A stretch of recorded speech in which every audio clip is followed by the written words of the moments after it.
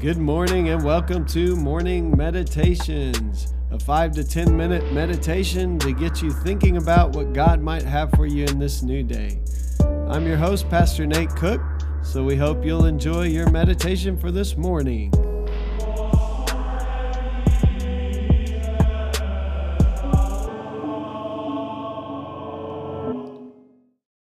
Hey, this is Pastor Nate, and this is your morning meditation for this morning. So today we're reading from Matthew chapter 20. I'm going to read the last few verses, verse 29 through 34 today. As they were leaving Jericho, a large crowd followed him, that him being Jesus. There were two blind men sitting by the roadside. When they heard that Jesus was passing by, they shouted, "Lord, have mercy on us." Sorry, I just lost my place. They shouted, "Lord, have mercy on us, Son of David." The crowd sternly ordered them to be quiet, but they shouted even more loudly, "Have mercy on us, Lord, Son of David." Jesus stood still and called them, saying, "What do you want me to do for you?" They said to him, "Lord, let our eyes be opened." Moved with compassion, Jesus touched their eyes. Immediately, they regained their sight and followed him. Yeah, this is a passage that we see similar passages in other Gospels. Sometimes it's one person crying out, "Son of David, have mercy on me." This is two blind men. When we read the Gospels, we realize that these are four different points of view, and so sometimes details may be a little bit different. But the point is the same. There are these two people who are crying out, "Lord, have mercy on us. Son of David, have mercy on us." Blind men. And these people are crying out to Jesus, and people keep telling them to be quiet. And here it says the crowd. But they kept shouting it. They're persistent. And then Jesus looks at them and says, "What do you want me to do for you?"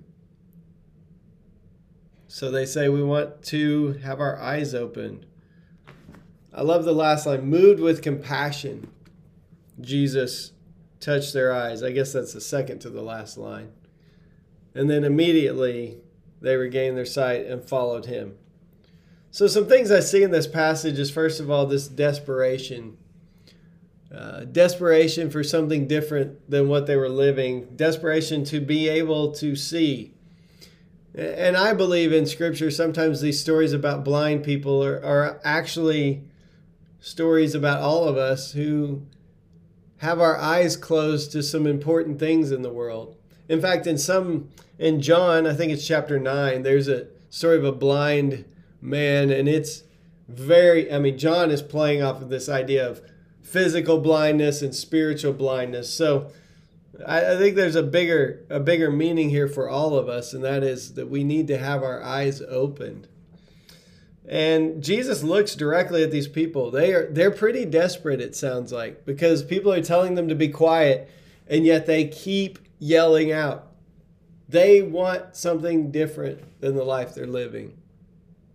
And I think that's the first thing all of us need in order to go on this journey of discipleship is, as long as we're okay with the way life is, as long as we feel like that the life we're living, we don't see any need for change, often we just kind of keep living how we're living.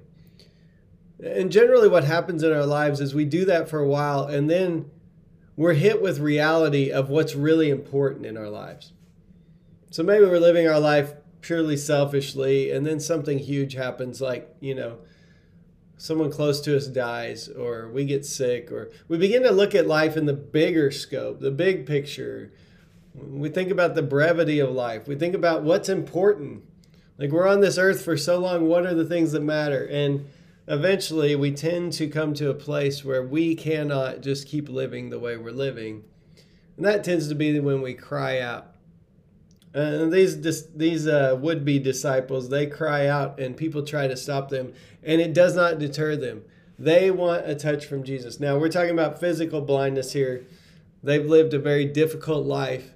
And so obviously that's the first need.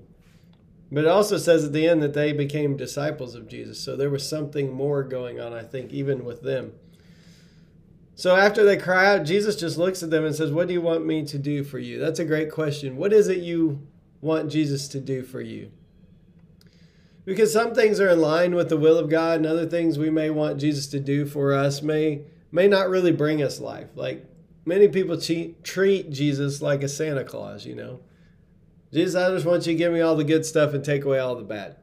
Well, that's not really God's intention for us. So it'd be a great question to ask ourselves, what is it we want from God?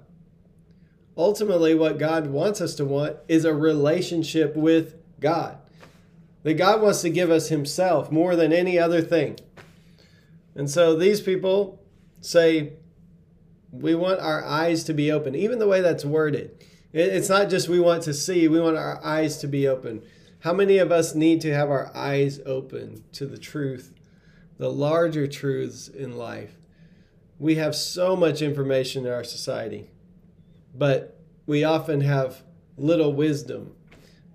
And so maybe all of us could say, I want my eyes to be open. I want my eyes to be open to what's important.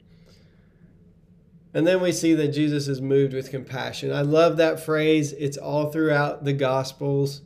I think I've said this on the podcast probably before, but I'm going to say it again. That word compassion means to have your gut wrenched. The Greek word is like having your gut split. It's being torn apart.